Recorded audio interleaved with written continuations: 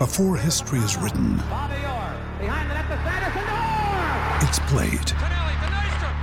Before it's frozen in time, it's fought one shift at a time. Before it's etched in silver, it's carved in ice. What happens next will last forever. The Stanley Cup Final on ABC and ESPN Plus begins Saturday. What's up, friends? And before we hop into the show, I got to tell you about your pearly whites. And you know that taking care of your teeth is important, and our friends at Green Mountain Dental Group are giving away a free Sonicare toothbrush when you schedule a cleaning, x-ray, and exam.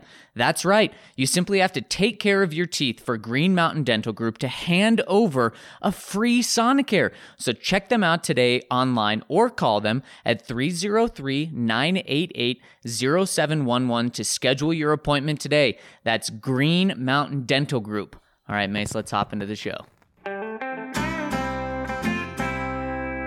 Broncos Country is sitting in the south stands, drinking the Coors from Mile High. The best part of the weekend, hugging a perfect stranger as they become a friend, having a good time when the orange and blue WIN, tuning in every day with the good folks down at DNVR. Welcome into the DNVR Broncos Podcast. I'm your host, Zach Stevens, joined by my main man, Andrew Mason. And Mace, we have an action-packed Friday show. I can't wait to get to it. But before I do, got to tell you about our presenting sponsor, which is the wonderful Strava Craft Coffee, which of course is fantastic coffee. It's amazing caffeine, and you get the great benefits of the CBD, which helps with pains, aches, anxiety, migraines, and so much more. So make sure you check out Strava Craft Coffee for anything that you may have. If you want delicious coffee, check out Strava Craft Coffee. If you want some CBD to help with really anything, make sure you check out Strava Craft Coffee. If you want both, well, there you go. Strava Craft Coffee is your beverage of choice. And when you do, make sure to use the code DNVR20 to receive 20% off. And as Strava says, drink deeply, live fully. And Mace, boy, we are living full on this podcast. And boy, the Broncos are back. They're back on Sunday. You're headed out to go see them and be there in Minnesota tomorrow.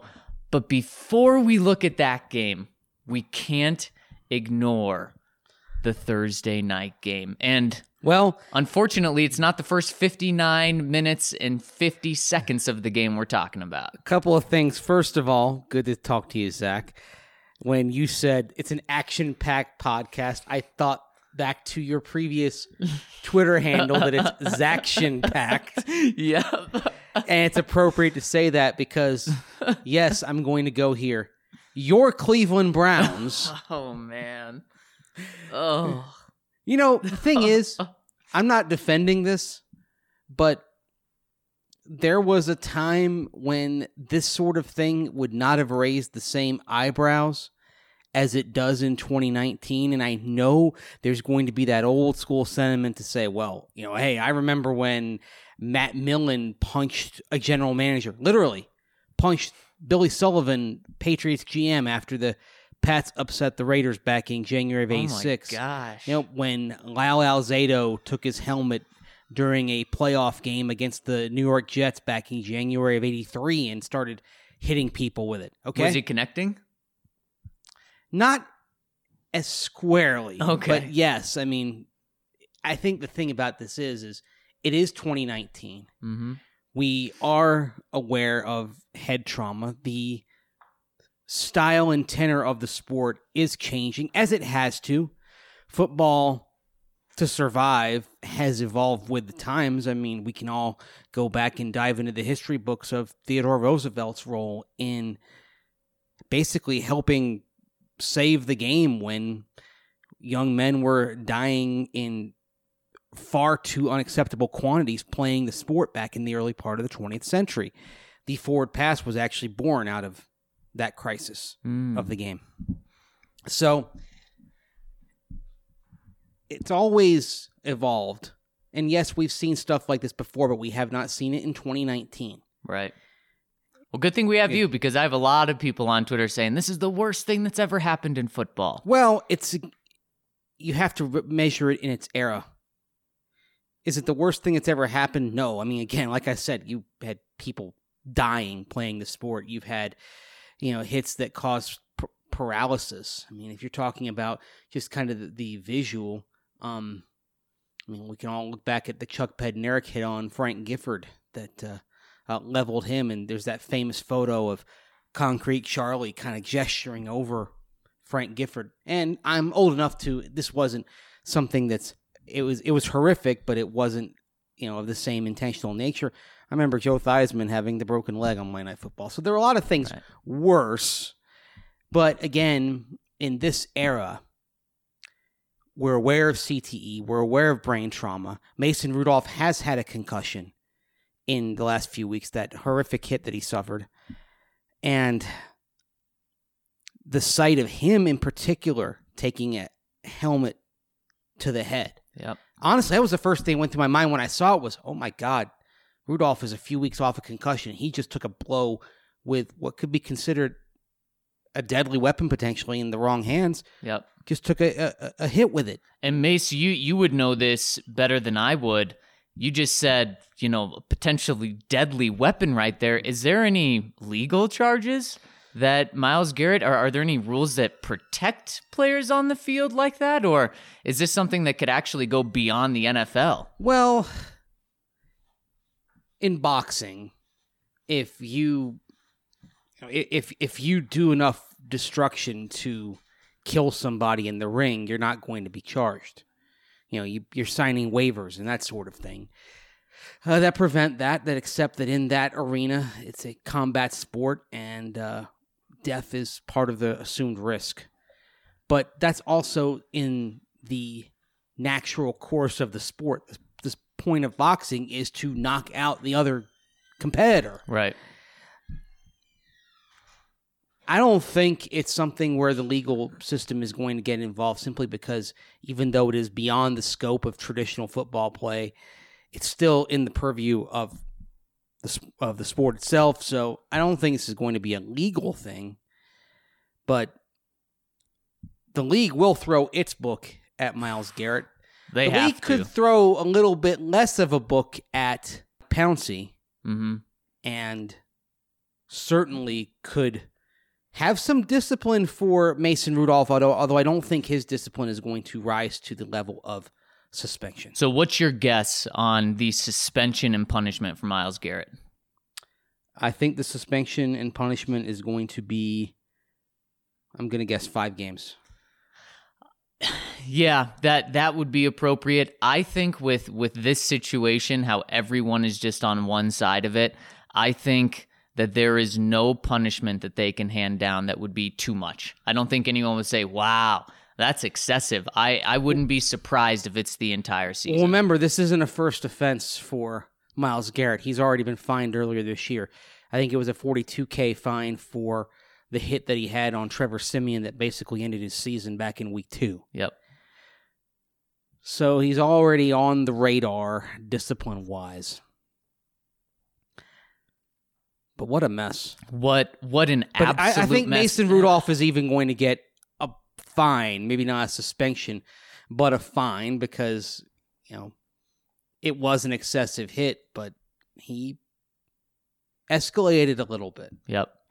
And Mace, this isn't comparing what Rudolph did to justify what Garrett did. No. There's no justifying what Myles Garrett did with the helmet. Nothing at all. It is embarrassing to have any affiliation with the Browns right now. I mean, the season was bad enough. Then you have all the antics with the Browns game when they played the Broncos with the shoes, how the players just did not respect Freddie Kitchens. And now the Browns were riding a 2-game win streak, just beat the Steelers, have an opportunity to beat the Bengals next week, and then the Steelers again in 2 weeks and be back at 500. After last night's win, their season was back on track. They have a legitimate shot of really getting back into this, and then you blow everything. in Even the last when they 10 win, seconds. they lose. Exactly. That's Even when the they win, Cleveland they lose. Browns. It's so embarrassing. Oh man, so Broncos fans, if you think this season's bad and you think the organization's in shambles, well, there can always be worse, and in this case, just look out to Cleveland because their 2-game win streak, Mace, no one is talking about. And shout out to my friend Lou. He texted me this earlier. How weird is this, Mace? For this fact, the Browns are on a 2-game win streak. Mm-hmm. The last time the Broncos played a game, they beat the Browns. How weird is that? It just how everything fell. Yeah. Time flies. Yeah.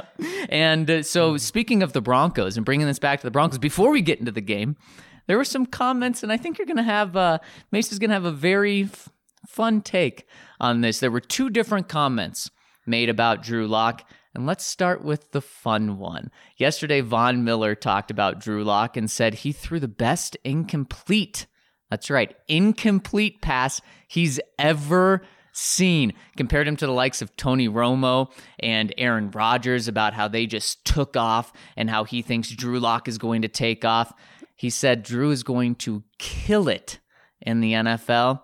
And then, of course, said he's a star in the making. Wow. You're not buying into the hype, are you, Mace? Well, I think a little historical context here is always prudent, and for context, I dove back into some of Von Miller's transcripts over the years, talking about when he talked about quarterbacks and how they looked and what they showed. Let's see here. This is from Von Miller on September 6, 2017, talking about Trevor Siemian. Quote, I was talking about looks. I wasn't talking about, hey, Peyton Manning, nobody moves like that.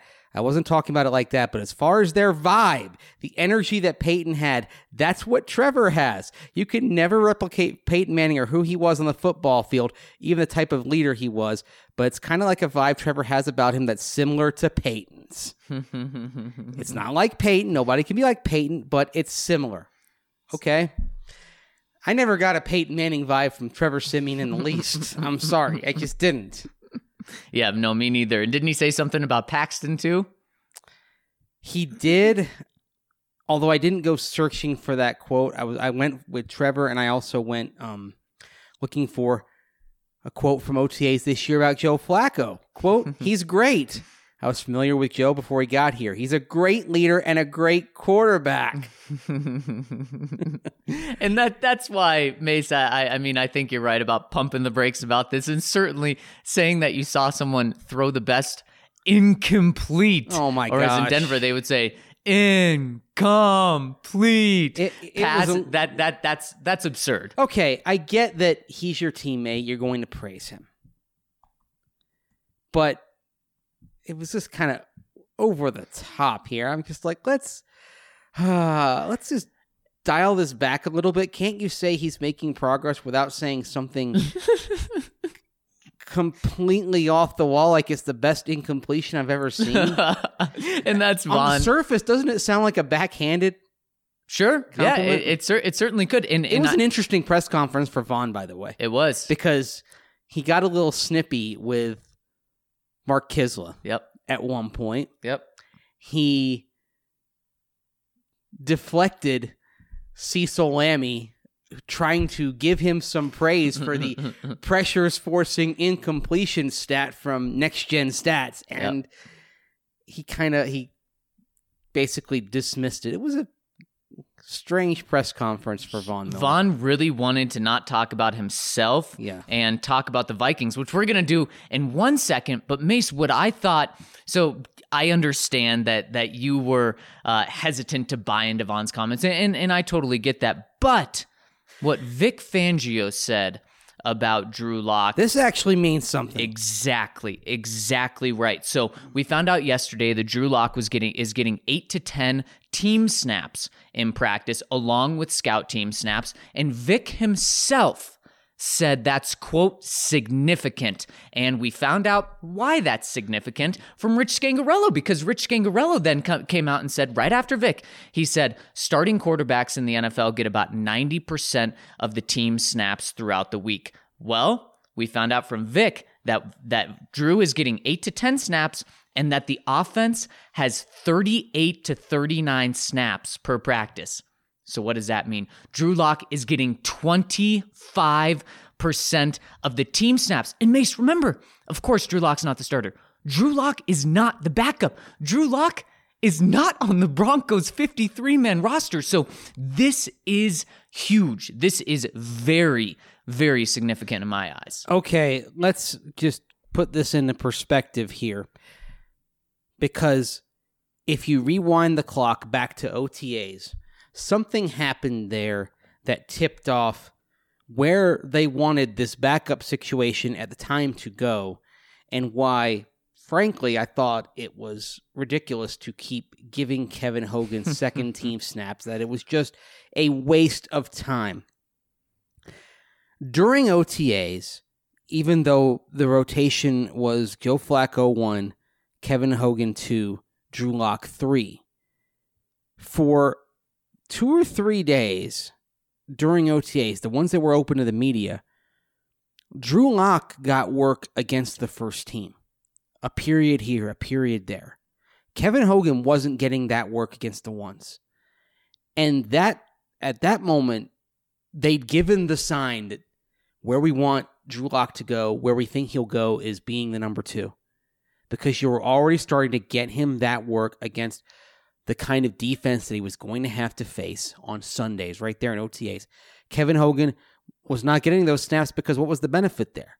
And that's why when they got to training camp, I thought it was baffling that Kevin Hogan was up there with the 2s. What was the point here? Yep. It was clear where you wanted this to go. It was clear where you needed this to go, because your intent was to hopefully have Joe Flacco lead you to a good season, and then if Drew Lock has to go in, it's there. So the fact that Drew Lock is getting approximately 25% of the reps with the Broncos offense, plus some scout team work, that's massive. There's a decent chance he's taking those reps from Brett Rippon. Yep. If Brett Rippon has to go in, how many reps with the team did he have this week? Or did Brandon Allen only get half as much work as, or 60% of the work that a starter usually gets? But this tells me, yeah, we know where we want this to go. We're trying to get Drew Lock ready to start at some point here in the next few weeks. Frankly, it probably all depends on what happens in the next couple of games as for when the timetable is set for Drew Lock to play. But every day is bringing us closer to Locksgiving. Hallelujah. Hallelujah. It's finally happening. So now, Mace, we've been hard on the Broncos for how they've been handling the situation. Now it appears they're doing it the right way. And an interesting thing, a quick little thing that Vic also said was time off helped Drew emotionally and mentally, whatever the heck that means. It helped Drew kind of step back maybe and not be bogged down by just everything that was hit with him being a rookie quarterback. He said he's doing good in practice and a little bit better. And what I imagine he meant is Drew's doing better than what Vic expected him to do in the first couple practices. Okay, I get that. I appreciate that. But at the same time, think of it this way. Would he have made that same level of mental progress if he'd been brought back to the practice field in late October? Had he already made that, or did he make some kind of leap there in the last 3 weeks? That's the thing I'd like to get to, because I still can't get past the fact that they wouldn't bring Drew Lock onto the practice field in advance of, say, the Colts game. You're not going to get any argument from me, Mace. And here's the thing about it, Zach. There's the whole thing, oh, well, we want to have 3 full weeks of practice. It was all about that 53rd roster spot and kicking the can down the road on deciding who to bring back for as long as possible. But that was a terrible reason. Yeah. You should have been intending to bring Drew Lock back all along. As we'll get into Bryce Callahan, putting Drew Lock on IR was a mistake. Well, let's get into Bryce Callahan. But the thing is, though, we will get into Bryce Callahan. The thing is, you could have had him practicing before the Colts game. And then he would have practiced before the Browns game, and it would have been 2 weeks, and then you go on your bye. And yes, then that bye week, nothing happens.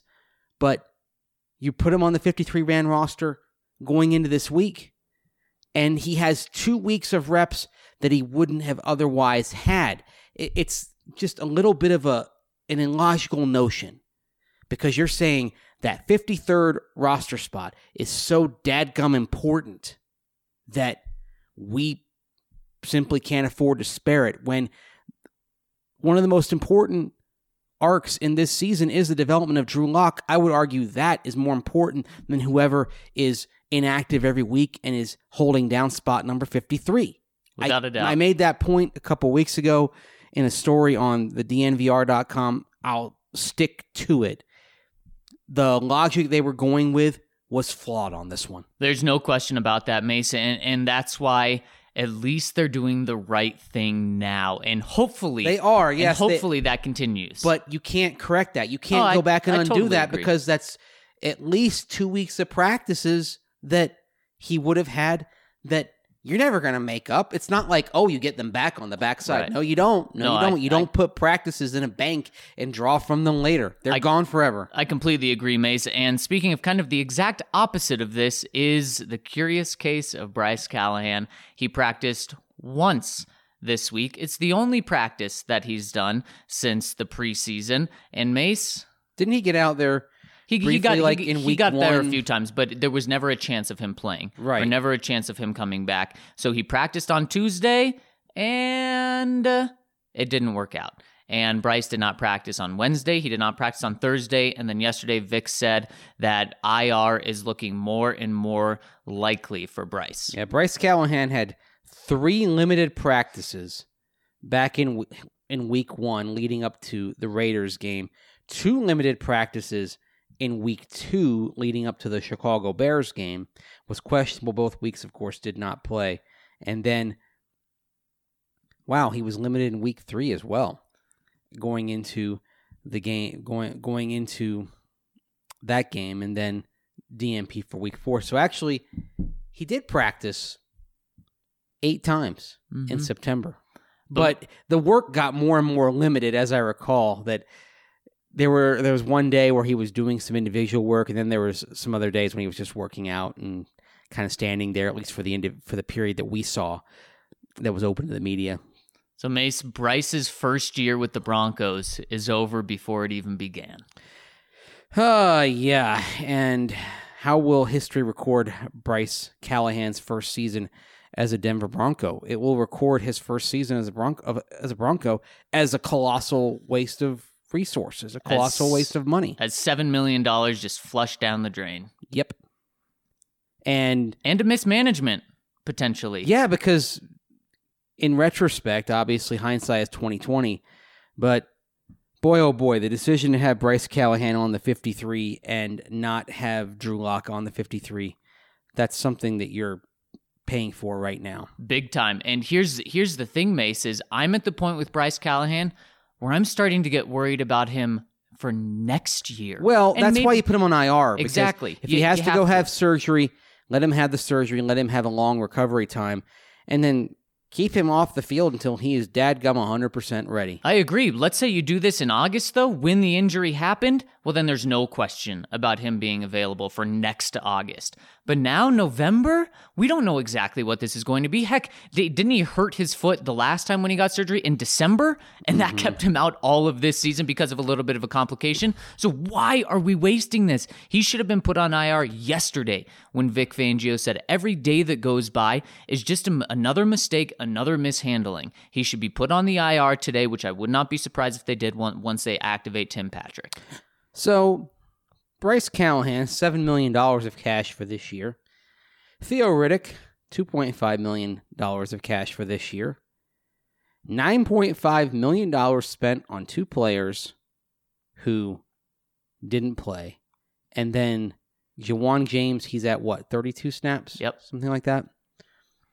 His cash payout this year was $17 million. Oh, so $26 million for 32 snaps combined.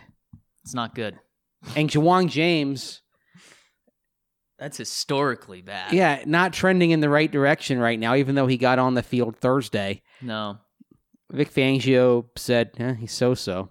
He said it's 50-50 or less to Ugh. play on Sunday. My And this, goodness. remember, Mace, this is after a bye, and this is after when he didn't play the week before.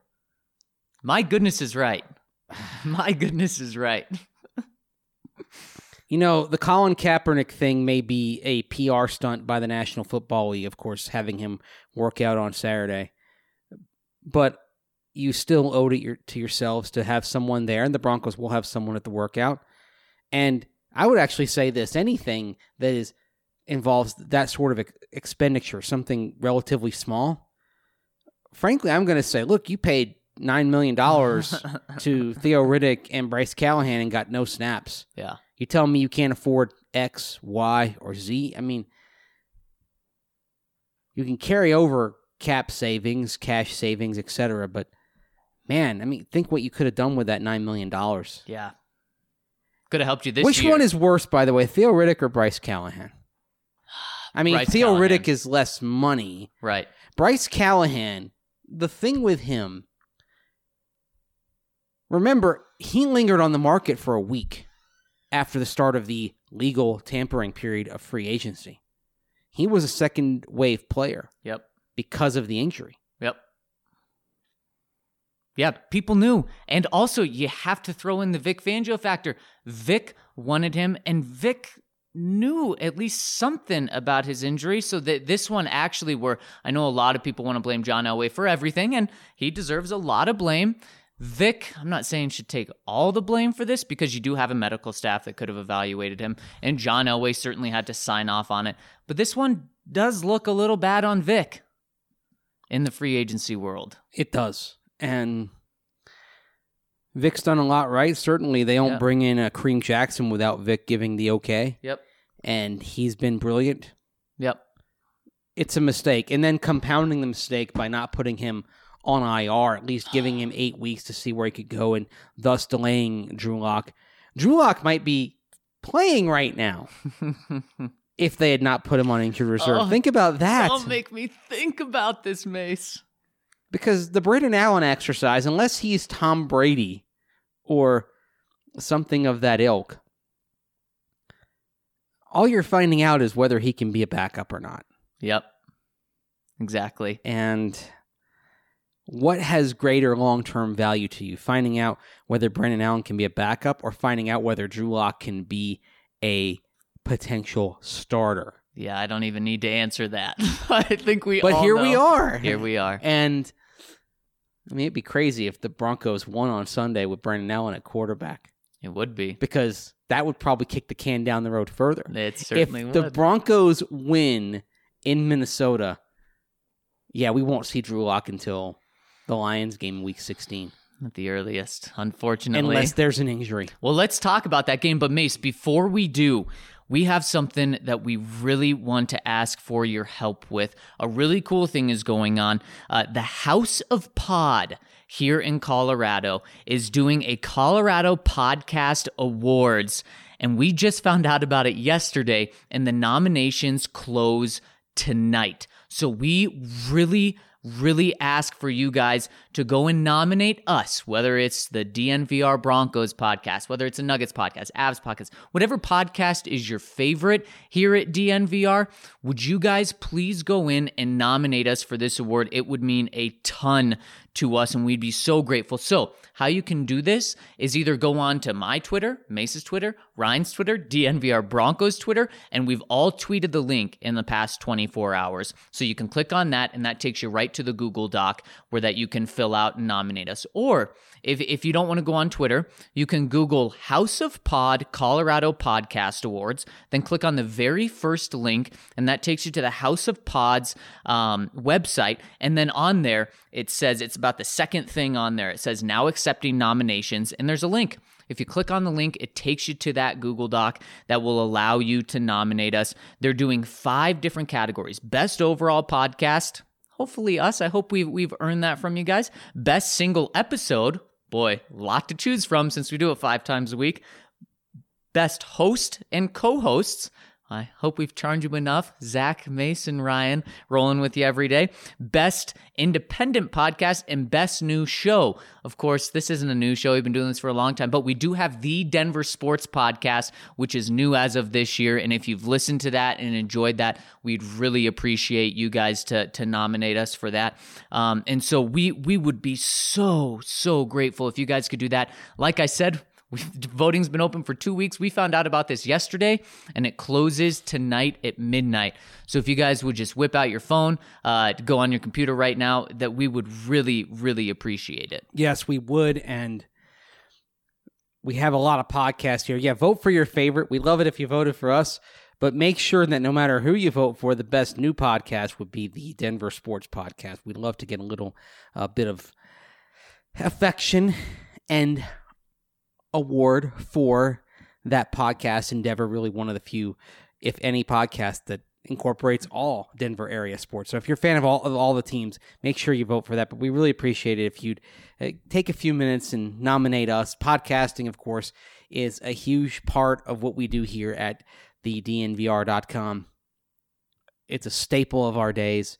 We're thankful and grateful to you to making us a staple of your days, your commutes, your workouts, your walks around the park, wherever you take us. It's something that we take very seriously, and we appreciate and are humbled by the fact that you choose to join us every day. And so a little bit of a request, but we'd love it if you went on House of Pod and showed some love for this podcast. Well put, Mason. And really quick, we're asking for a lot lately, it seems like, but, it's something that helps us all. It really does. And Mace, we're about to hop into the game preview, which is going to be a quick one, but it's going to be a good one. But suspensions and penalties just came down for the Steelers and Browns. Okay. Myles Garrett, exactly along the lines of what I was thinking, suspended indefinitely, at least for the regular season and postseason. And Marquise Pouncey 3 games, Larry Ogunjobi 1 game. Each team fined $250,000. So indefinitely for an on-field event. Wow. Damn. Well, let's talk about something that hopefully doesn't have $500,000 in fines and multiple indefinite or one indefinite suspension and a few other suspensions. Hopefully this game on Sunday doesn't have that. It's not a division rivalry, not even a conference rivalry, so hopefully that will be avoided. Of course, we talked about the Gary Kubiak aspect of this event yesterday. Let's talk about on-field. Mace, how do the Broncos win this game and overcome being 10.5-point underdogs? Well, first of all, let me note that since at least 1979, the Broncos have never straight up won a game on the road in which they were 10-point underdogs. They did win as a double-digit dog in Super Bowl 32, neutral site. They won a 1987 strike game as a double-digit dog against the Raiders. But again, that was with replacement players, and it was at home.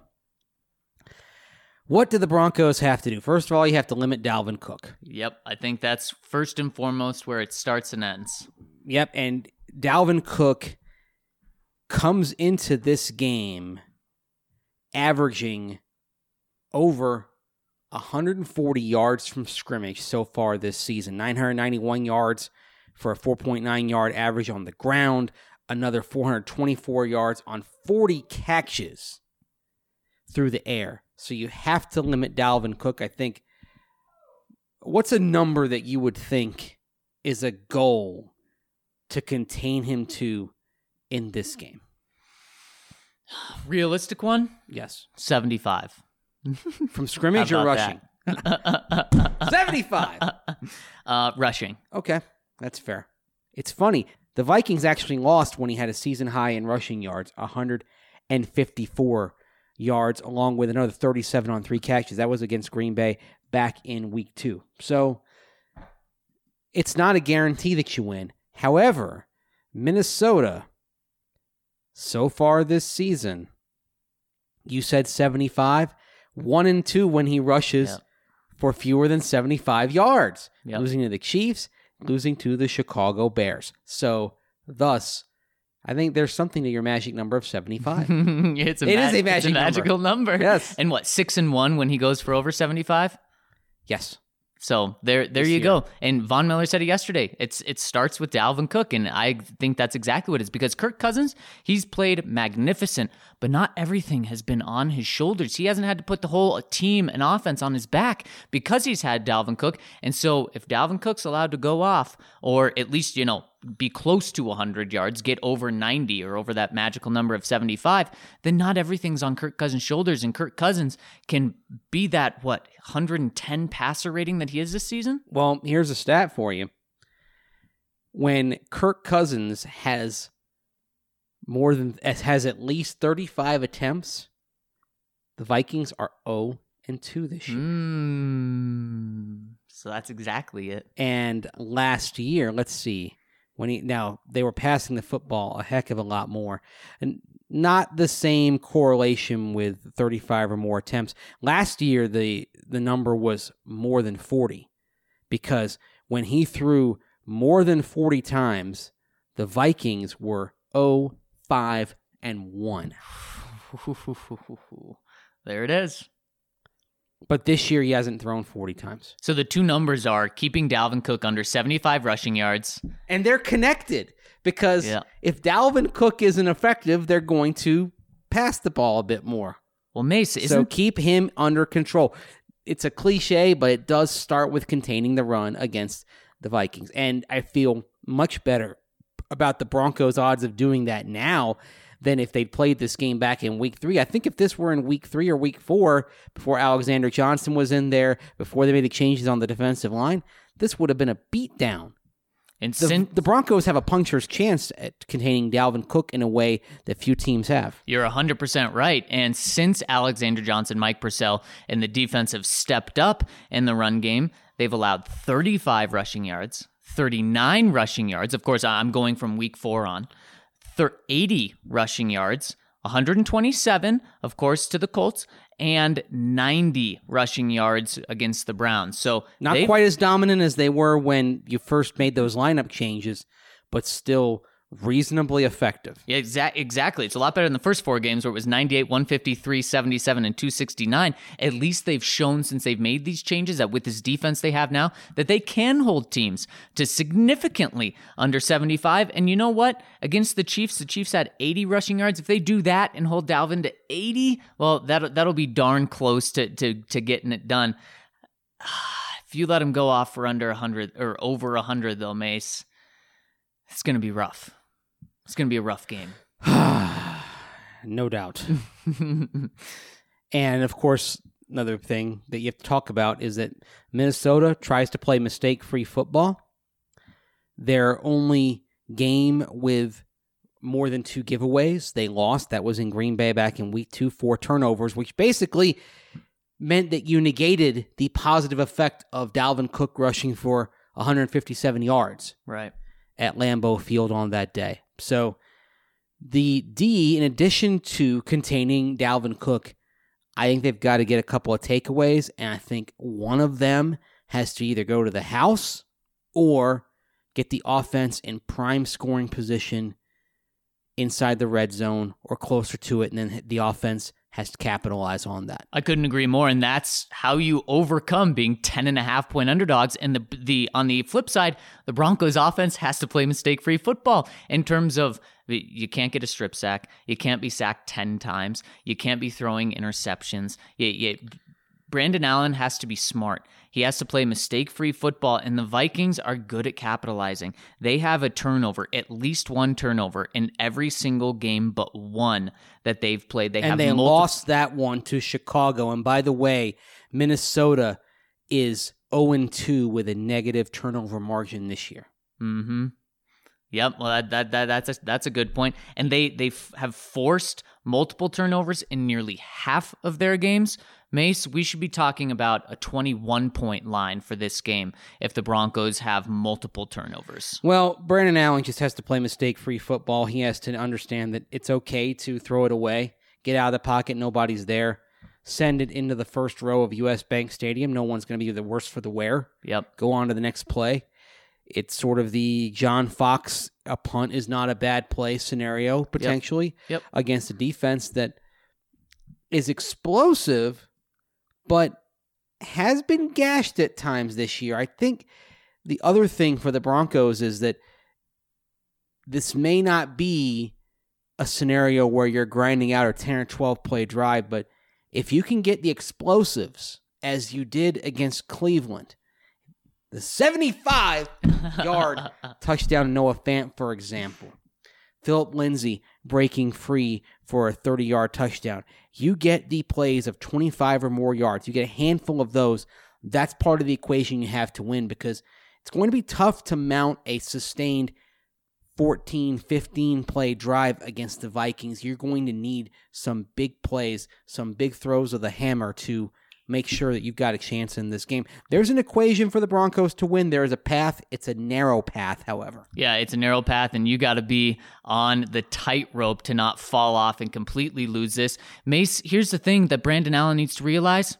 He's not going to win the game for the Broncos. If the Broncos truly win this game, it's going to be the defense winning it by, like you said, getting multiple turnovers, turning one of those into either points or a great opportunity for the offense to score points.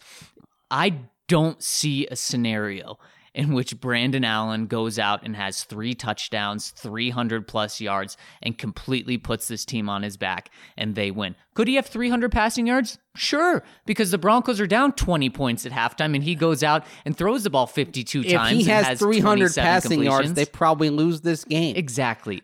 Now, if he has the 3 touchdowns, well, now we're talking about a different story. But realistically, the Broncos win this game on the back of their defense. So, Mace, how's it going to unfold? Do they cover the 10.5, or is it worse than that? Oh, I think they cover. Oh, pretty confident. Yeah. And really quick, Ryan gave me his picks. He was pretty confident. He didn't give me a score. You're going to have to stay tuned to the roundtable this weekend for the score. But he was pretty confident in that the Broncos were going to cover as well. Let's put it this way.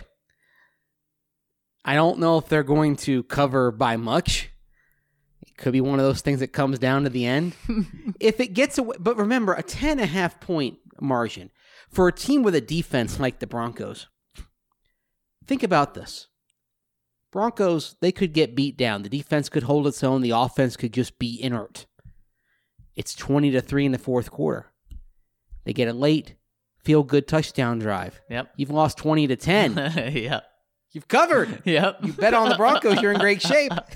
So do you want to give me your game prediction in the roundtable, or you want to do it now? I'm going to do it in the roundtable, which you can find probably tomorrow. Yep. I'm writing my part today. RK is always last. Well, I'm going to try to chase here. I'm picking the Vikings, not because I'm trying to chase and pick up a game on you guys in this pick 'em. You just said you were going to chase.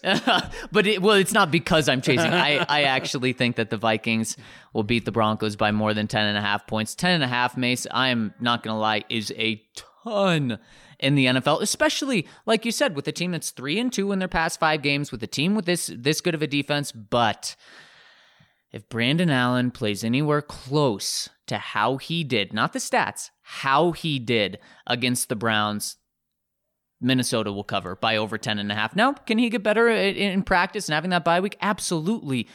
But I need to see it again. I think Minnesota is going to take it to the Broncos and win by at least 10.5 points. You know what's interesting?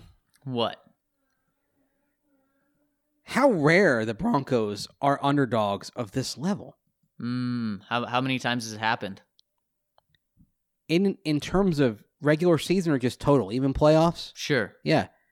In the last 40 years, since 1979, which is as far as Pro Football Reference's point spread numbers go back. Well, that's pretty good amount of time. Yeah. It's the 13th time. Whew, in 40 years. So once every 4 years this happens? And what's interesting is that 2 of them were in Super Bowls.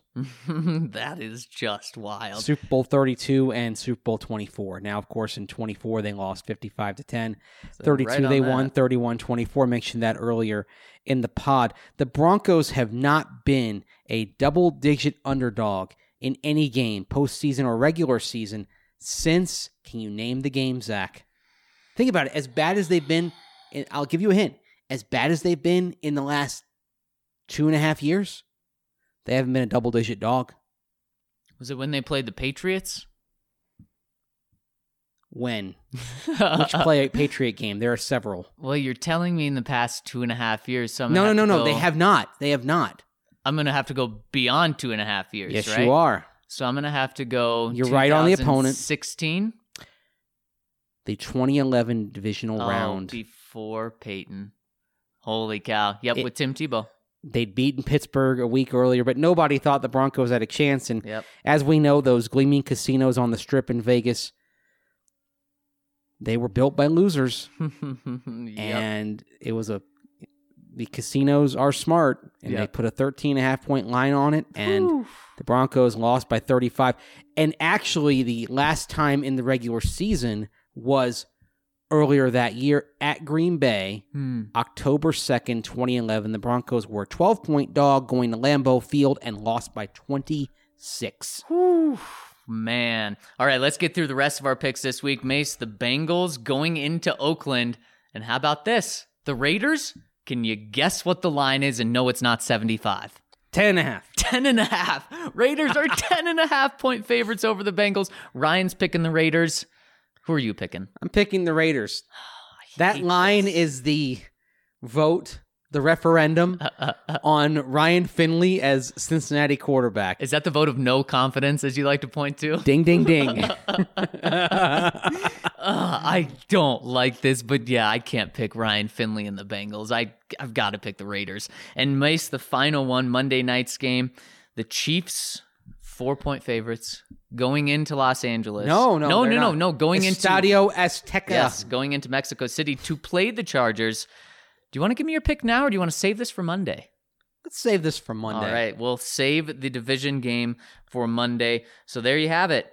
We all agree, except I have the Vikings winning this weekend. But last night, you and I picked your Cleveland Browns. Oh, we did. And Ryan picked the Steelers. I need to pick up one on him, so that felt good. It did feel good. And if you want to feel good this weekend, why don't you check out Breckenridge Brewery? Because here's the thing. You can't go wrong with whatever beer you get. Whether it's the Avalanche Ale, the Colorado Core, the... oh my gosh, how am I blanking? The Vanilla Michael Porter Jr. All of their beers are damn good beers. Strawberry Sky. I can name all of the beers that they have. All of them are damn good beers. So make sure you check them out this weekend. It is a Friday. It is a Breckenridge Brewery weekend, and what a better time. This is a perfect weekend to pick up a sampler pack, especially in Denver, because you're going to have a little crisp, you're going to have a little cold, you're going to have some hot. So enjoy the Strawberry Sky today when it's getting close to 70. Enjoy the Colorado Core when on Saturday it's dipping a little bit, and I think it dips even a little more on Sunday, and that's when you go into the Vanilla Michael Porter Jr., maybe the Avalanche, maybe the Hop Peak. It's a damn good time to be alive with some damn good beers, Mace. They have a Christmas ale, right? Yep. Is it too early? But because I'm seeing Christmas decorations everywhere. It is not too early. I have, in fact, already listened to a little bit of Christmas music. I have too. My daughter requested it in the car the last 2 nights in a row.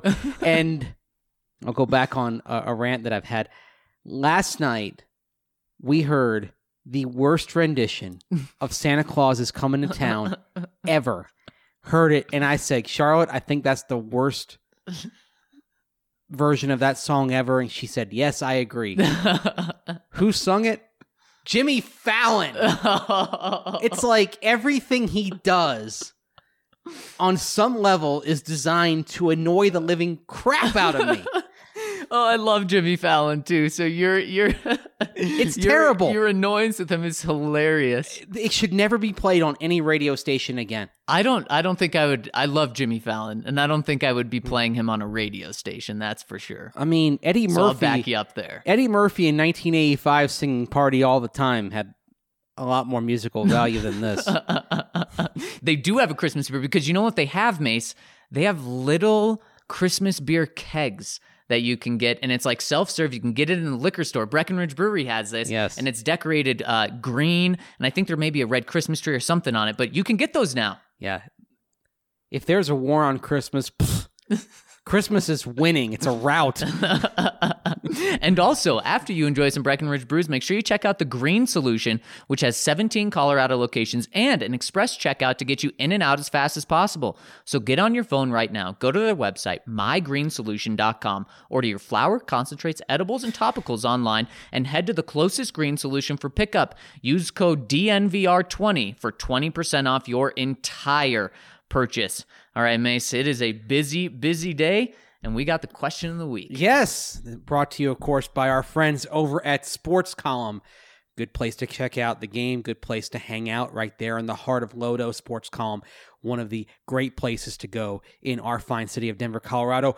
The question of the week, which Bronco needs to show the biggest improvement over the next 7 weeks? Let's start with Nick Castillo. Drew Lock. Quarterback is the main problem for this team moving into the offseason. The next 7 games need to be about Drew Lock and what he looks like running the offense. Everything else is secondary. I'd love to see Drew Lock. Aaron Doctor says Bowles. Yeah. Ooh, yes. No doubt about that. Jay Park says, well, it will be hard for Bowles not to improve. He is playing so hard, but hold that thought because the one we need to show the most improvement has got to be the 0 starts to hero stats story. Drew Lock. Dan Kennedy says, Drew, we have to see if he's the guy. Sanjaval says, obviously Drew Lock if he's allowed to play. But I'll say Noah Fant. He needs to continue to ball out like he did against Cleveland. Tyler Oliver agrees, Drew Lock. Seth says, I want to see Hamilton step up. It's been fun to see Sutton come into his own, but we need to have a second wide receiver weapon. Now, that being said, Deshaun Hamilton, knee injury in Thursday's practice, so that is up in the air as we record this. Yeah, he really may not be able to step up. Benji says Von Miller. If he's getting paid the big bucks, he needs to make the big plays. Interesting. Chad also agrees with Drew Lock. Jedi Joshua says, Elway. And then a response from Sarah Bettinger. Over the next 7 weeks, how does Elway show improvement in your eyes? And Jedi Joshua says, by activating Lock, I was being funny. Ryan Hess says, for the benefit of the Broncos, it's got to be Drew Lock. For the benefit of himself, it has to be Bowles. We got another couple more votes for Deshaun Hamilton from Texas Bronco and Nick Sama. Also, here's one. This one from Preston Epley says, could be Deshaun Hamilton proving Denver doesn't need to draft a burner wide receiver. But he says, in my opinion, Bowles is already out, so not him. Maybe Mike Purcell, proving he's not a stopgap, but a long-term solution. Sure, and really, he just needs to continue to do what he's doing in order to prove that. And then finally, this one from Zachary. Not saying I'm not all in on AJ already, but man, if he continues to improve each week, imagine that. I miss the days of having some linebackers that put fear in the hearts of opposing teams. I love playing Madden with Wilson, Gold, and Williams. So he votes for A.J. Johnson. And now, Mace, should we hear from the people in the comments section? First one coming in from Sausage Sangahari. Ultimate what-if scenario. How would the NFL landscape be different if Bill Belichick stayed in Cleveland and drafted Tom Brady there instead of New England? Apologies if this has been done before. You boys deserve to win at Colorado Podcast Awards. Best of luck. Thank you, Sausage Sangahari. Well, if he had stayed in Cleveland, it would have been interesting because there wouldn't have been a team for him to coach for 3 years because, of course, they moved on to Baltimore. So either you assume that Bill Belichick is waiting for the return of the Browns, and yeah, then maybe he does pick Tom Brady in 2000, a late-round flyer. But let's say Bill Belichick had stayed in Cleveland and been the coach of the Browns back in 1999. Does he pick Tim Couch? Does it turn out differently for Tim Couch because he has Bill Belichick and that staff rather than Chris Palmer and his staff? Yeah, that's a tough one, Mace. I can't wait for the offseason and your what ifs. I can't wait. Those are going to be fun. A blast. But let's say this as well. What if Bill Belichick had gone with the team to Baltimore as it became the Ravens? He would have gotten a title, I think, before. Of course, the Ravens won in 2000. Yep. They might have won a little bit earlier, and they might have hung on to Vinny Testaverde and won it with Vinny Testaverde at quarterback, and Tom Brady might never have joined Bill Belichick. Yeah. How about that? Yeah, it's something crazy. Love Thunder Down Under. Apologies for the comment yesterday. I meant 2 minutes, not months. I was laughing too hard and mistyped. Zach reached new heights of football pleasure when discussing how good Drew Lock looked like with a ball in his hand. While I'm on it, even in Orange and Blue Mace, I never got the backstory to 75. Will explaining it ruin the joke? No, it's perfect. There's actually an explanation in my previous mailbag that I put up very early on Tuesday, but the brief explanation is Steve Atwater, my former co-host, co-produced a movie called 75. Now it's referred to as Dead Tone. If you want to find it, it's a very cheap download on iTunes. It's actually, I think, floating around the YouTube ether for free, so you can watch it there. And there's a scene where one of the characters slams a speakerphone down and says, 75! And so on our show, every time the number 75 would come up, that's how we said it. Steve would be like, come on, man, don't do that. Because he says his role as producer was simply donating money, so he hasn't gotten it back. We would push people and encourage people to download the movie to help Steve earn his investment back. Well, we love Steve, so why don't you download the movie and watch it? Don't go on YouTube. Dead Tone. Dead Tone. Ray Crockett, another member of the Super Bowl winning Broncos back in the 1990s, he actually has a speaking role. Oh, there you go, Mesa. I got to say, you're a very brave man for poking the bear of a, 6'4", 220-pound, just absolutely shredded guy. Now, here's the thing about He's Steve. the nicest guy in the world. I was just going to say, when I just speak of the physical attributes and you look at the tape, seems like the scariest guy in the world, Steve. Not just for a former player, not just because people say this about people all the time. Steve truly is like the nicest guy in the world. And Love Thunder Down Under, I'm happy that you actually told us what you meant by that, because I thought that you were saying I had just peaked. I had reached my max and I was only downhill from there. So it was not your jump the shark moment. Right, exactly. Next one coming in from Chicken Joe. What's up, guys? Just had a couple points to say. One, the outro song for this podcast is severely underrated. Two, I completely agree with that. I love it. I listen to it every single day when I put the podcast together. Two, I don't want to get ahead of myself because Brandon Allen is still the quarterback, but good coaches find ways to eliminate your number one threat. And I am firm Vic Fangio believer. I would not be surprised to see a closer game than we expect or even a win on Sunday, but that could be me just being optimistic. 3, Mace, about your point on Joe Burrow, I understand the potential, but I really don't see as much as you do. You say that he has good eyes and can use that to manipulate defenses. But isn't that something that can be taught or coached? I like Burrow, and he is my number one quarterback, mostly because I don't like Tua that much either. But I think it's highly unlikely the Broncos take a quarterback next year. And quite frankly, I think it would be an absolute waste to use a second round last year and a first this year on a quarterback. A quarterback competition can be good, however. It really makes no sense. Why not go all in on one guy? Give me Drew or give me a different quarterback prospect. Not or one or the other, not both. Well, here's the thing with one or the other, not both. I don't like going all in on one guy until you know he is the guy. I'm cultivating multiple options. Let's go back to 2018. They signed Case Keenum in free agency, and I thought, well, that's great, but I hope you're going to draft a quarterback. Of course they didn't. They looked at that room, Case Keenum, Paxton Lynch, Chad Kelly, said, we're good. I don't like doing that until you know you have the guy. You didn't know you had the guy with Case Keenum, or you shouldn't have known that. There's no way I think you could have rationally concluded that based on just one good season. So until that point comes, you keep drafting quarterbacks. If you have two that develop into people who could be the guy, great. You trade the surplus. The other thing with the eyes are kind of like the feel for the pass rush. Some of that is just innate. You've got it or you don't.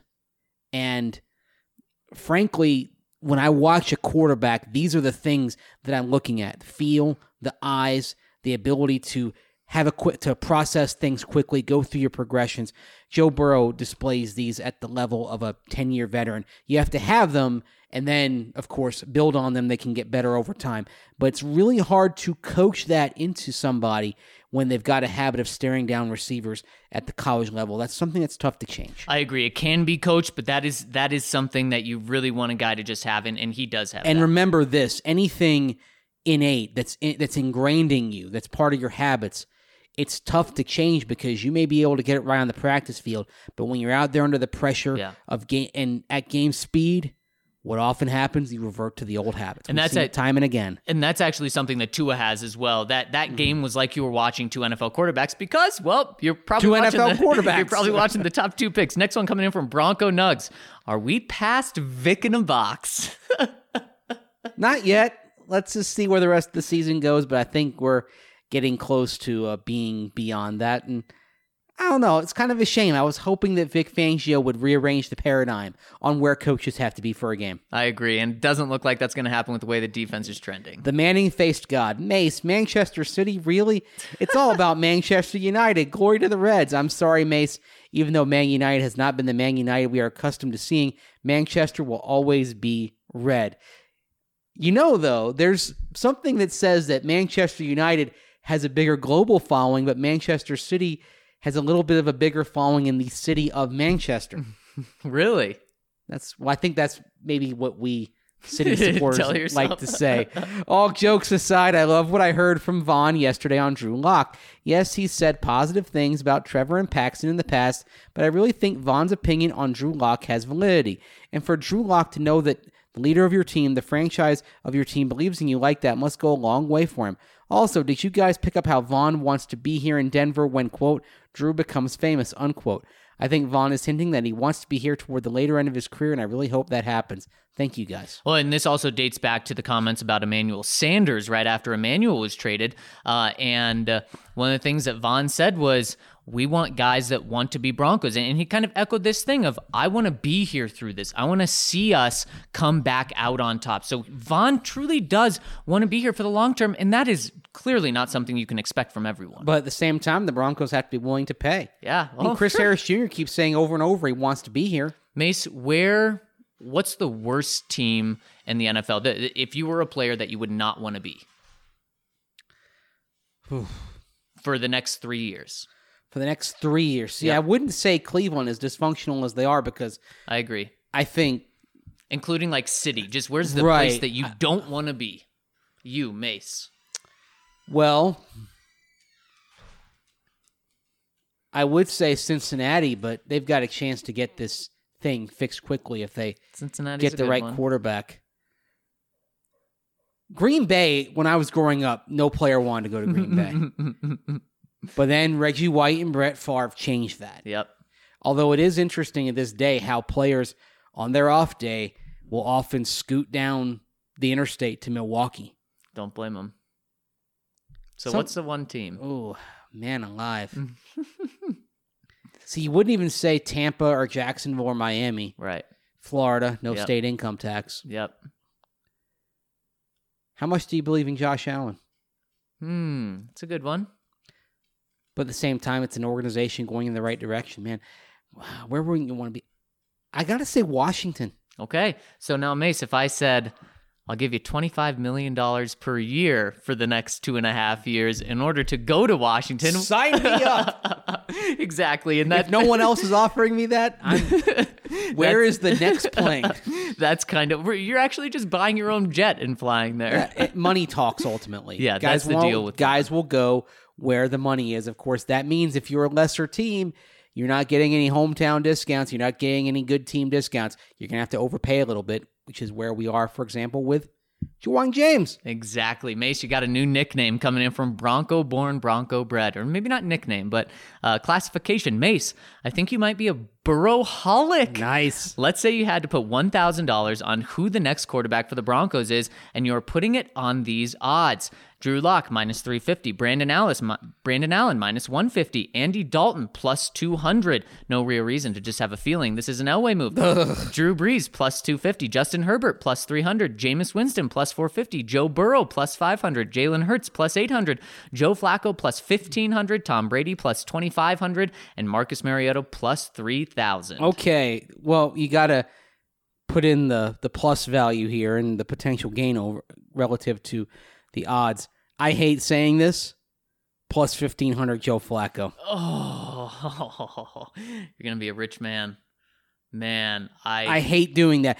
This is based on the odds here. Right. I think it's more likely it's somebody else. Yeah. But put it this way, you've got plus 800 for Jalen Hurts, plus 1,500 for Joe Flacco. Yeah. I think there's no question there's a better chance of Joe Flacco being back here next year than Jalen Hurts being a Bronco. No doubt. I'm certainly putting, if I can divide this 1,000 up, I'm certainly putting some of it on Joe Flacco, but if I'm putting it all on one person, unfortunately I got to take the best odds, and I'm taking Drew Lock. Okay. Especially after the past few days. Also, RK, I've been meaning to tell you this, but Luka greater than Jokic. Go look at the stats. Oh, boy.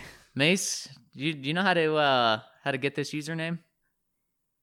P3 and New 7? Yeah. There you go, I guess. Okay. Hey, fellas. Short-time listener, first-time commenter. I listened to the podcast the other day and couldn't help but agreeing with RK. It doesn't matter who you put out there at QB if the O-line is still hot garbage. I think the Broncos should target Wirfs or Thomas at the beginning of the first round next year, then trade back into the first round for Biotish. That's what I've been saying, as long as you get the quarterback right. Yeah. That's the thing. If Drew Lock is the guy, you can afford to do that. Absolutely. Re-sign McGovern and move him to right guard. The starting O-line would then be Wirfs/Thomas, Reisner, Biotish, McGovern, Juwan James, providing he can stay healthy. I think the Broncos should give Lock a year behind this kind of starting O-line. If he's not the guy, target a QB in 2021. I'm interested to hear your thoughts. Go Broncos. I think that's what's going to happen, and I completely agree with that. Now, if you find out, though, and you wouldn't just find out in 3 to 5 games, you would know from everything that happened this offseason if Drew Lock isn't the guy. If Drew Lock's not the guy, then you do have to address that quarterback situation. You can't just force a guy that you know is not the guy. You can't force him down this team for another year. And you can't go for the Band-Aid route. No. I mean, I suppose you could rebuild the offensive line and go for the Band-Aid quarterback and hope that he figures it out, or the reclamation project, the Jameis Winston type. I agree. You can't go the Band-Aid route. But you're paying a lot for that, and that's money you may not be able to spend elsewhere. But here's the thing. I don't believe that Tom Brady or Drew Brees is a Band-Aid. But, I mean, those aren't realistic. Those are long shots. So, yeah. We're back on Tom Brady. Oh, I'm always going to be on Tom Brady But the problem is you take Tom Brady, you have to take Alex Guerrero. And Alex Guerrero is a quack. Speaking of quack, I'll take any. Next commenter is Bronco Duck. Bronco Duck says, hello, gentlemen. I'm over the Burrow talk. Let's discuss a man currently on the roster that gives the Broncos a glimmer of hope, Drew Lock. Mace, I've heard your concerns with Lock's accuracy. However, what are a few positive notes you have on him? What qualities or athletic traits give you excitement as a Broncos fan? Leadership, swagger, arm strength, but again, as long as you meet the baseline of arm strength, the rest of it is kind of unnecessary. I'm more concerned about accuracy than strength. The fact that he learned 3 different systems at Mizzou, had to keep learning and relearning offenses, those are all positives for him. I don't think it's too big for him mentally or emotionally. And he's putting the time in. This is not Paxton Lynch 2.0, regardless of what some people want to say. He is coming in early. He is putting in the extra work. He's going through every practice twice after it happens. Yep. And Mace, those reasons are why I would have been fine. I would have drafted him at 10, not just been fine. I would have been fine if the Broncos traded up to pick him. But your concerns are why he fell to the second round. So, I mean, there's certainly both sides here. There's a reason why he fell, though. So I think it's important that you bog me down with those. He continues, says, as a holiday season approaches, I thought about the classic, It's a Wonderful Life. In the spirit of this holiday gem, could you guys imagine a world where we don't draft Drew Lock last year? Could you imagine the state of the organization without the hope of a good young quarterback? Say what you will, but I'm glad we have someone on the roster that gives Broncos Country hope for December and beyond. Let's hope he gets it done and shows why so many of us liked him coming out of college. Well, you know what? You almost sound like you were going to start saying Minshew. Because you said, what if you don't draft Drew Lock, but you draft Gardner Minshew on day 3? Oh. The stash. Of course, he's benched now, but there could have been a young quarterback. Uppercut of Justice checking in. Despite basically being massive and biota diverse, Zach was right. Jaguars, not tigers, belong in the Amazon apple patch. Bengal tigers live in smaller apple patches scattered across the Indian subcontinent. Good point. I was thinking just more of tigers in general, what the Bengal tiger is specifically from India. So props to you, Zach. Well, thank you, Mace. And Mace, we got to tell the people about the competition that we've got going on at DNVR, because from what I've heard, as the Nuggets are just rolling through their season, Broncos were on a bye, and that hurt us. So we need you guys for one final push. We got behind on the Nuggets early because they had the unfair advantage of having Adam Mares and Brandon Vogt and all those guys just joining the team then.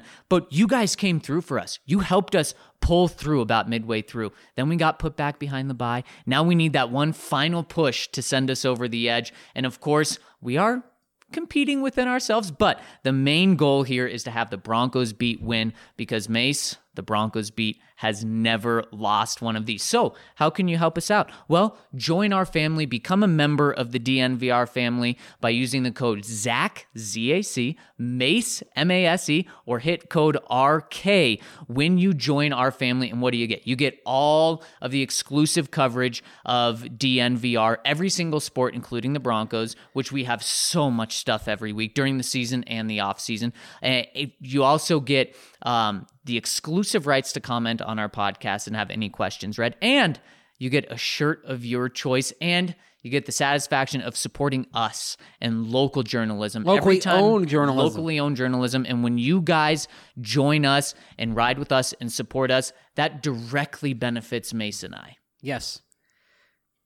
Not a hedge fund. Exactly. So use the code MACE and make sure you join our family. We'd love to have you along for the ride. And of course, love to have you commenting on our podcast, reading all of our stories and all that. We feel like, hey, you know what? It's a small price to pay for going deep inside all of the major professional sports in Denver, plus CSU and CU. Really cool, like for our CSU guy, Justin Michael, to be out there live at Cameron Indoor Stadium last week watching CSU take on the Duke Blue Devils. These are the sorts of events we cover here at thednvr.com. And speaking of supporting local businesses, make sure you guys check out Denver Rubber Company. And it may not be what you think it is. Denver Rubber Company is the most reliable local partner for your long-term projects. Since 1972, Denver Rubber Company has provided the highest quality of products, from custom die-cut gaskets, molded rubber, to custom contract manufacturing and custom hoses. And guess what? Snow is coming, and we've already had a taste of it. You'll need Denver Rubber Company when it comes to anything snowplows. DRC can cut to size and pre-slot most snowplow rubber. The blades can be cut to any length and slotted for mounting to meet your exact specifications. We went and checked out their warehouse a few weeks back, and it was nothing short of amazing.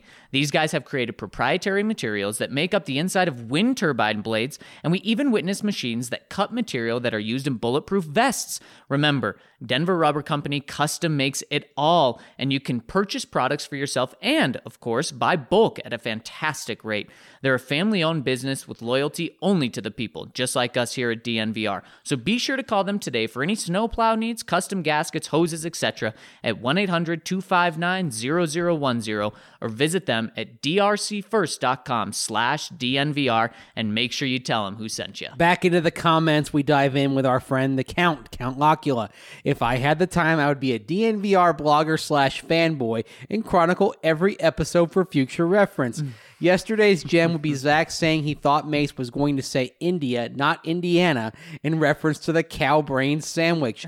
Most Indians are 80% or so are Hindu, Zach, and they don't tend to eat cattle. Time for a Mace geography lesson, right? Of course, you got me on the Amazon thing, so love you, Zach. It was just funny. By the way, sweetbreads, the thymus gland of a young cow, are about the most delicious thing you can ever eat. I'm not John Elwaying my way out of signing cap on this one, if you get my drift. When I come to Denver for the Chargers game, I'll gladly find a local eatery that serves them and treat you boys to some of these treasures. I really love you, gents, because you make me laugh and think every damn day. The Count. You know what? Another way of saying sweetbreads, pancreas. You've seen Ferris Bueller's Day Off, right? Yep. You remember when Cameron is talking about how it's not a good day, and Ferris is like, not good. We've seen priceless works of art. We ate pancreas. So presumably that's what they had at the French restaurant where Ferris talked his way in as Abe Froman, the sausage king of Chicago. Count, we love you so much. Thanks for telling us about sweetbreads. Yes.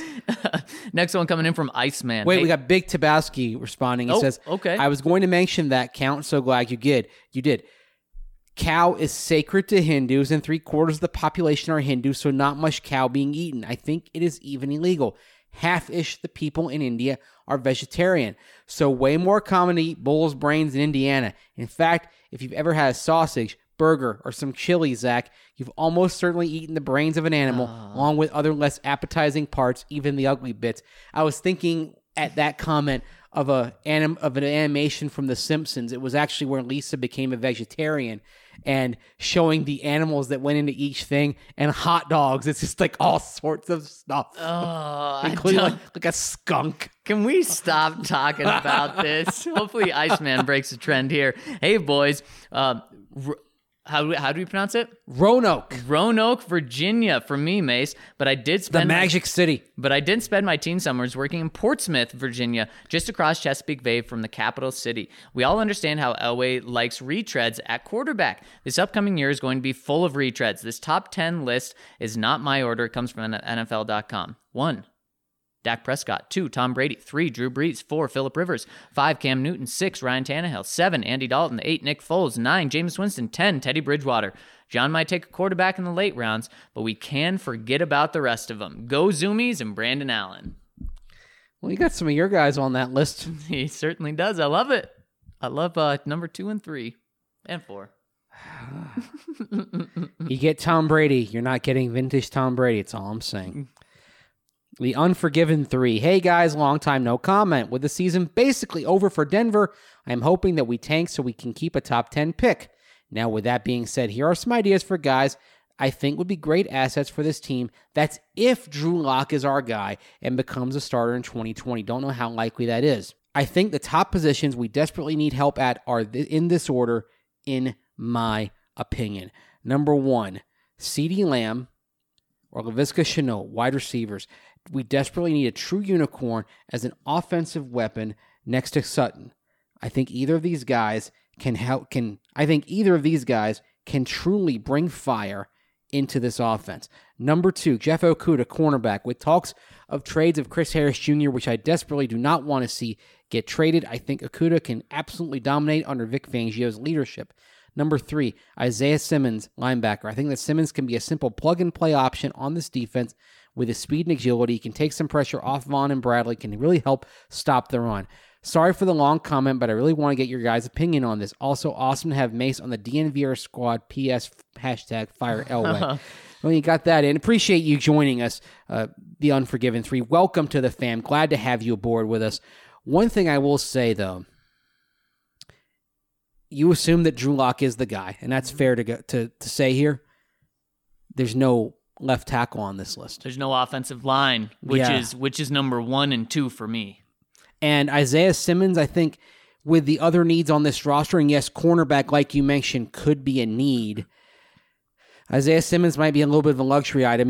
I think you can ride with Todd Davis / Josie Jewell and Alexander Johnson. I'm someone coming in from Swedish Bronco. I'm a bit chocked that anyone would want the state of Abu Dhabi as an owner. Yes, it's the state's oil fund that finances the city family of clubs. And before you start, it's known you can't be a billionaire without shades of gray on your resume, but probably even pitch black, but Abu Dhabi and their closest ally, the Saudi Arabian, is responsible for the war in Yemen. Where airstrikes target a school bus, they create a famine with 3.3 million pregnant women and are suffering from acute malnutrition. 130 kids dead per day from malnutrition, all the result of a conflict started by Saudis in Abu Dhabi to get back at Iran. I wouldn't want Abu Dhabi anywhere near my Denver Broncos, and I haven't even mentioned torture and women's rights. Those $1,000 billion are covered in the blood of innocent people. Anyone or anything but states who commit war crimes. That's a good point. And, of course, that being said, I'm pretty sure you can go through a lot of billionaires and find a lot of malfeasance. So I don't think you're going to find anything pure anywhere with any of these people who could be going after the team. Just saying. But, yes, that is something that you'd have to look at. And that being said, He mentions in the comment that follows, I'd like to add that I support Chelsea, which is owned by a Russian oligarch. As all Russian oligarchs, he used the implosion of the USSR to buy state companies for the cheap and become rich, but he's not responsible for the death of an uncountable amount of innocents. His money is gray, not blood red. Denver really doesn't want to go from the Bolins to the Abu Dhabi royal family, of course. Well, if you're tied to the Russian government, there's probably some red on your blood there too. Yeah, it's a good point. So, hello, fellas. This is from NJ Bronco 85. It's been a while since I last commented. I've been playing catch up with the podcast, but you guys have been missed. As I was listening to on the stories of the Eagles versus Broncos game from 2017, it jogged my memory of me being at the game. So I wanted to share a random story with you gents. My wife, as a birthday gift, bought me tickets to the game. We were sitting at the 50-yard line behind the Broncos. Everyone kept telling me how crazy the Eagles fans are to not to wear my Broncos jersey, but of course I did not listen. To my surprise, everyone was actually a lot nicer than I would have expected, but of course I was stuck behind the most obnoxious Eagles fan, so you can imagine how fun that was as we were getting destroyed, LOL. Long story short, I was disappointed to say the least. However, my amazing wife disappeared on me as I went to the bathroom after the game. As I'm looking for her, I get a text message from her saying that she was talking to someone who happened to be a family member of someone on the Broncos and was able to get us passes to the locker room. Ooh. Although the game sucked, it was a pretty cool experience. I got to meet all of the Broncos. Just to show how much I bleed orange and blue, I went around the locker room talking to everyone in there, getting pictures and autographs, except Trevor Siemian. I despised him that season, and my wife had a good laugh because she couldn't believe that I wouldn't go and talk to him. I also remember talking to Garrett Bowles and his father, and he was really confident in himself, which is laughable after this season. This is before I started listening to the pod. I wish I had a subscriber then to be able to share that with you guys. That's pretty cool. That is awesome. Although the interesting thing, I know you probably didn't like Trevor Siemian's play. Trevor Siemian's actually a really good person. He is. He would have been a good person to talk to, that's for sure. Of course, he didn't play that day. That was a Brock Osweiler start. It was right after Trevor Siemian had been benched. Yep. So certainly he was not viewing that game with any great sense of fondness. No, exactly. And that was a bad day on the field, man. It was. That's quite the story, though. That's awesome. Next one coming in from the Big Tabowski. Hey, guys, you read out my reply about Bezos yesterday and how I couldn't support the Broncos if he bought the team. He's the richest man in the world, yet makes sure his workforce are employed in slave-like conditions to keep making him more money. He's an awful, awful human being, concerned by greed. In all seriousness, I don't know what I would do. I have stopped using Amazon in protest of his awful ethics, but I think I would probably draw the line in not wearing orange and blue on Sundays, probably. However, most billionaires have suspect morals. Certainly all the NFL ones do. Don't get me started on the LA Rams, Nuggets, and Avalanche owner who has married into a family that is arguably worse than the Bezos. So I would give up my support of my beloved sport. Because of morals? No, probably not. So perhaps I am just guilty as they are. The reason I love Pat Bowlen, however, is he saw the team as Colorado's and sort of saw the team as a service to the city and fans. Sure, he made money from it, but I am not sure that this was the main aim. He was one of the better billionaires. I miss Pat. What about this is an idea? What about the Green Bay Packers setup? What about moving ownership to the fans? They have a publicly owned nonprofit model, and I believe state laws make the team a community project owned by the fans for the fans. Seems to work for them, and I would certainly love to be that case for our team. Alas, much like Tebow returning to the NFL, this is a dream too far for me. I would love it if the NFL wanted community ownership of its teams. It's not happening. The Green Bay Packers are basically in via a grandfather clause. That sort of ownership, it's not coming to the NFL. And think about it. If a team was going to be publicly owned, I mean, what's the going rate for the Broncos? It'd be what, $2.7 billion, right? Let's get out the old abacus here. How many people putting in $1,000 each would it take? It would take 2.7 million.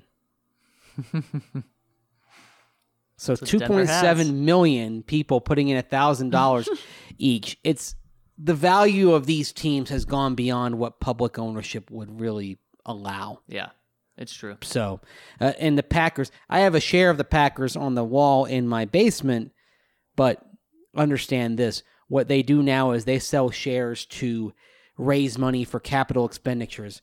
That was bought during one of the expansions of Lambeau Field when they were trying to raise the money for that. That's awesome. So, yeah, good souvenir. Doesn't really have much value, but good souvenir nonetheless. Hunter P. Off-season moves we should make. Asterisk. All of these moves are with the assumption that Drew Lock is our quarterback for 2020, which I 100% think that he should be. With his cap number, we could put an incredible team around him. Release Flacco, $10 million cap savings. Leary, $8.5 million cap savings. Hireman, $4 million cap savings / play. Bowles, play, $2 million cap savings. Davis, $5 million cap savings. Not entirely opposed to keeping him through his contract. Trade Vaughn to the Ravens for a 2021 a 3 and a 2021 5. Looking at their roster, edge rusher is about all they are missing. This draft class outside of Young is pretty weak at edge rusher, and Vaughn be a pretty good value getting him on trade versus going after Clowney or someone comparable in free agency. Rationale, $14 million cap savings, and this would give us 2 1s, 1 2, 4 3s, and 2 4s. We could use 2 3s in that 2021 5 from the Ravens to jump up in the second round. Then we could package our 4s to move back in the third. End result, 2 1s, 2 2s, 3 3s equals 7 picks in the top 100 and $113 million in cap space now available to begin rebuilding the team. Re-sign Wolf, Simmons, McGovern. Franchise tag, Chris Harris Jr. He won't like it, but at 31, what is he going to do? Sit out and miss an entire year's salary? Either that or a 3-year deal, around 12 to 13 a year with a team out after year 2. Free agent acquisitions. Chris Jones, playing him opposite Wolf would be incredible. Byron Jones.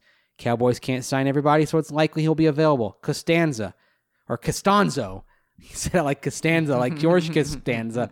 Anthony Costanzo. Hopefully solve our left tackle problem. Brandon Scherf, upgrade at right guard. Vic Beasley should be able to get him fairly cheap, adds depth at edge so we don't have players wearing down because they are not playing 90% plus of the snaps. Trevathan, Bears are in salary cap hell and will need room to make room for a vet quarterback in the offseason. Gerald McCoy, presence and D-line depth. Thoughts?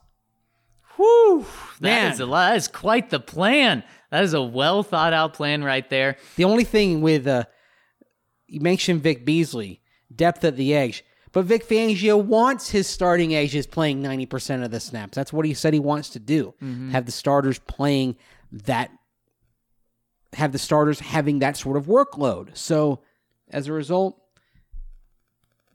depth is important, but you can't promise Vic Beasley playing time because that's just not the way Vic Fangio operates. Yeah, and you lost me at trading Vaughn. I just really think Elway is so completely opposed to trading Vaughn. In the mock I did, the picks yielded round 1, number 9, nose tackle Derek Brown, 29 from the Ravens, middle linebacker Dylan Moses. Second round, 41, KJ Hamler, wide receiver, 59 Dolphins, Terrell Lewis, edge. Round 3, 73, CJ Henderson, cornerback, Sage Surratt, receiver at 86, Najee Harris, running back at 96. I don't want to nose tackle it in round 1. Yeah. I agree. Doesn't play enough. The value's not there. Yeah. But yeah, I mean, I love how much time you put in that. I'm very, very impressed, Hunter P. Next one coming in from Vertical Socks. Mace, you truly do know everything. I was born in Evansville, and both my parents grew up there. My dad used to talk about eating fried brain sandwiches and how you couldn't get them anywhere else. I've never encountered another person who had ever heard of a fried brain sandwich, let alone knew that they were a specialty of Evansville, Indiana. Oh, well, as we thank say, you very much. Mace knows everything. I've never tried them. It's just one of those things that I heard about. I'm like, oh my goodness. Indiana has some interesting cuisine because, of course, it's deep fried. That's how they serve the brain sandwich. The pork tenderloin sandwich, deep fried, that's also a big thing in Indiana. But there's nothing really distinctive about that. I've had a few pork tenderloin sandwiches. Meh. Nothing wrong with deep fried. Yeah, that's true. The Big Tabowski. On to football stuff, as most have probably had enough political and philosophical chatter from me. Sorry about that, Broncos Country. Love the comment from McCaffrey Addict about being a Tim Tebow burner account. Ha, that did actually make me laugh out loud. Love your username too, mate. Classic. On that front, to make things clear, not even would I want Tebow back to quarterback our team now. As fun as it would be, his time has gone, and whilst I will always remember it fondly, he needed 2 or 3 years development to become a really good NFL QB, and the Colts sucking for luck messed that up. If he came back now, he wouldn't have the time to develop. Even I, the man who had tears of joy when we drafted him, has moved on. Roll on, Drew Lock. for now. Yeah, but boy, wouldn't it be fun? Wouldn't it be entertaining to have ESPN and NBC and everyone at Broncos headquarters? Kind of like our cozy community that we have there going on now, Mace. Next one coming in from Hard Rocker. After watching this Thursday night game, I am glad I'm not a Browns fan. Myles Garrett is going to be lucky if all this happens, he gets suspended. Suspended for the rest of the year. The indefinite suspension means he's out for the regular season and the playoffs if the Browns get that far, but the fact that Myles Garrett is suspended probably means the Browns' fading playoff hopes are now extinguished. Yep. And you're right. It's truly embarrassing. Yep. Shaggy McLovin III. Hey, guys. Has been a while since I commented, but I haven't missed a podcast. I have been traveling through all of California for work and currently am helping me. I'm going to start that again. Sorry. No worries. Shaggy McLovin 3. Hey guys, been a while since I have commented, but I haven't missed a podcast. I have been traveling through all of California for work, and currently this is helping with my drive home to San Diego from Sacramento. First off, please no to Bezos. I love the Broncos and have been a fan my whole life, but that may have me questioning my loyalty. I want to stay in the family with Brittany, but I do like the Manchester idea as well. Now to football talk, because I don't believe Kaepernick is as good as he was. I do believe we should give him a good look. You guys couldn't remember a player doing well who hasn't played ball in 3 years. I wanted to pull my hair out. How about Alexander Johnson? He has killed it and looks like a potential Ring of Famer.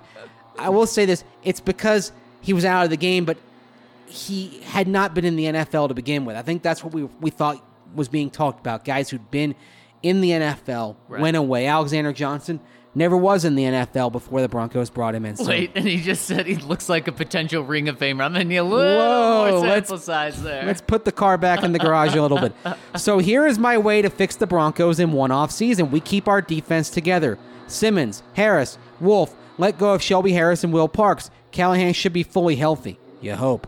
Now on offense, first pick on best left tackle. Use the money on guard or center in free agency. Bring on the QB battle. Kaepernick, Locke, and trade back into the first round to get Jalen Hurts. And change to the spread offense helps all three. Straight from your brain to RK's brain there, my friend. Then in the third or fourth round, we go best O-line combo. Finally, Mace, I'm from Williamsburg, Virginia. Not far from Richmond, but now live in beautiful San Diego. I love Colorado, and second to my heart, Dad's family's there. Grandpa's the reason I'm a Broncos fan, but hated the cold. Thank you, DNVR, for keeping me company while I follow my dream. Great comment, Shaggy. Oh, fantastic comment. Keep following that dream. Man, those aren't some bad spots. San Diego, the East Coast, love it all. Love it all. It's good stuff. And hang on. Do you need to go? It's 11 o'clock. Aren't we done? We have 2 more comments from yesterday that I got to get to. Do we? Shoot, are they short? No, they're not short. So you go ahead. Okay. And the final read, you sent me the script for Drift, right? Yep. It's at the very bottom of the page. Okay, cool. All right. Awesome. Thanks, Mace. All right. I'll see you down there. Yep. Sounds good. We have 2 comments left over from yesterday. Of course, Zach, he's getting down to Dove Valley. I'll be following him in a little bit, but I'm going to wrap this up for you. This one from Pig Tosser 66. What up, guys? Thanks for getting all of us through the bye week with your usual awesome content. I just wanted to comment on the job Elway has done since he stepped into the front office and see what you think. He is getting more and more hate from the fan base, and I think some people need to be careful what they wish for. As far as the talent being drained from the team and the drafts being horrible, I think it would be interesting to go through all 31 drafts over the last 8 years and see how many hits and misses they all had. I think the results would show that the Broncos aren't this team that has whiffed over and over again on draft picks more than other teams in the league. Remember, the draft is an all-out crapshoot. You see high-round choices getting cut or traded for peanuts all over the league every year. If anything, Elway's biggest misses since 2014 have been in free agency. A lot of reaching and hoping for players to perform or stay healthy at a level they have yet to achieve. Throughout the league, talent is fairly close, and for the majority of teams, the key to being successful is the quarterback and the coach. For Elway, he obviously hit a home run landing PFM. Then, I agree with his stance on Brock's worth. So we lost Brock, and he moved up in round 1 to take a kid at 26 that numerous experts were saying could sneak into the top 15 on draft night. Can't fault Elway here. Maybe the Broncos didn't give Paxton Lynch a chance to succeed, but was that more Elway or Kubiak year 1? Problem is, misses on a first-round quarterback usually set your team back a few years, and that is what we are hopefully finishing up now. As far as coaches, he made a great hire in Fox. He made a great fire with Fox. He made a great hire with Kubiak. He made an unbelievable crap decision with VJ. Jury is still out on Fangio, but to me, he is trending toward being a keeper. Overall, not bad on the coaching front for Elway, even with VJ.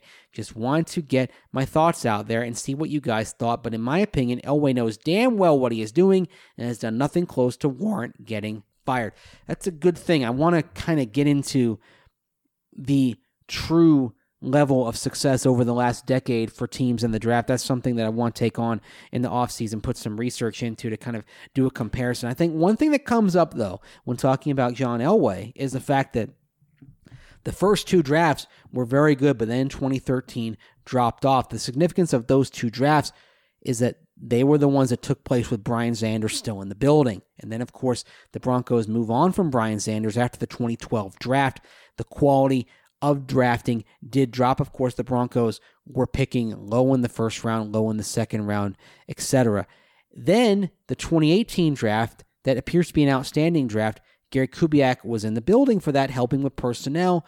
Of course, Gary Kubiak is no longer with the Broncos. The jury is certainly out on this 2019 draft class. A long way to go before we can really evaluate it. So I think there are other factors you have to consider.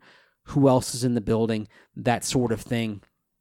I think the quarterback thing overshadows it all. And look, there were other teams that did want Paxton Lynch, and who's to say where the Cowboys would be if they had executed the trade-up they wanted to have in 2016 and had picked Paxton Lynch in the back of the first round. Maybe Dak Prescott is a Denver Bronco right now. So there is luck and fortune a bit involved with it. I think the thing that gets you about the Paxton Lynch pick is that the Broncos didn't do an extensive amount of work in terms of spending time with Paxton, getting to know him the way they did with quarterbacks in the 2018 and 2019 drafts, where they would bring in Dwayne Haskins, Drew Lock, Baker Mayfield for visits. They go out and watch these workouts individually, where Elway would go see these guys play in games like he did with Justin Herbert and Drew Lock back in the 2018 season. There wasn't the same level of diligence done. I think that is in part learning from the mistake made with Paxton Lynch, that the Broncos were hoping he could become something he wasn't, but if they'd done a little bit more work and research into him, they could have maybe found those things out. Last comment coming in from Golden Boy. No more retread quarterbacks, not TB12, not Big Ben, not Drew Brees, or anybody else. Get the top draftee and get him on a rookie deal. We have way too many holes to plug them and pay one of these quarterbacks. We need to pay to keep our defense intact. Desperately need another wideout. Our special teams are awful. We need depth to make them better and can use linebacker depth. The offensive line needs at least a left tackle and a guard or center if we move McGovern. By the way, I think letting Paradis go was a good move. Providing another reason, I am worried that Locke isn't ever going to be more than a backup. They know their players, and I think the staff have seen it in Locke. Elway did a pretty good job in the draft last year, especially with undrafted free agents. The regular free agents, we've been unlucky with injuries, I guess. There may be something to those that are oft injured continuing to get injured. I like Joe Burrow. My heart wants to believe we keep flying with Brandon Allen against the Vikings, but my head tells me we come back to earth and give the Vikes at least 17 points related to turnovers, and the game gets out of hand early. Minnesota 38, Denver 13. And yes, that's a possibility. If the Broncos keep things in check with Brandon Allen, have him play within himself, maybe they can avoid those mistakes. But I've been fearing this game a little bit for Brandon Allen just because I think Mike Zimmer is going to dial up some things. These two defenses that Brandon Allen will see in the next 2 weeks. The Vikings have given up some yards and some points, but they are explosive in the pass rush. Buffalo has had an outstanding year on the defensive side. It's going to really tell a lot about Brandon Allen and what his true potential is. Thanks for the comments, of course, and make sure you keep commenting, and we'll get them in future podcasts. Appreciate all of you joining us. Before we go, I want to tell you about Drift Car Sharing. Who wants to make some money Everyone does, right? Everyone wants to make money. Well, here's the easiest way you can add a few bucks to your wallet. Denver's newest travel hack is here. Drift shares locally owned cars with incoming travelers at Denver International Airport for a better experience than car rental. Skip the chaos to save on time and fees when you book, or you can share your car to earn and park for free while you travel. Plus, there's no under 25 fee rule, so it's perfect for your friends coming to visit. Drift is great if you're going home for break and perfect for extended travel like a semester abroad. Allstate Insurance covers your car every trip, and Drift cleans it inside and out. That's right. Even if your car isn't rented out while you travel, Drift will still clean your car upon your arrival. Get all the info on drivedrift.com. That's drivedrift.com.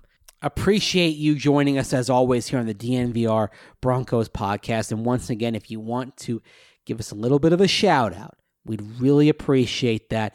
The House of Pods Colorado Podcast Awards. You can find the link on the Twitter feeds of Zach, Ryan Koenigsberg, and of course, yours truly. Vote for us. Vote for the Denver Sports Podcast as the best new podcast as well. We'd really appreciate it. If you get a little bit of joy, a little bit of fun from our podcast, give us a little bit of a shout out on there and help us hopefully win the best podcast in Colorado. You have a great weekend. And hey, if you're going to be at the Vikings game, hit me up on Twitter at Mace Denver. Let me know where you're going to be. I'm going to try to walk around the stadium and the surrounding area before the game. I'd love to catch up with some members of the DNVR family who are going to be there at US Bank Stadium in beautiful downtown Minneapolis.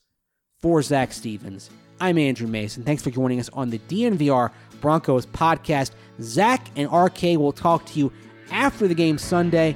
I'll be covering it in Minneapolis. I'll talk to you right here on Monday with my thoughts on the Broncos game against the Minnesota Vikings. Take care, everyone.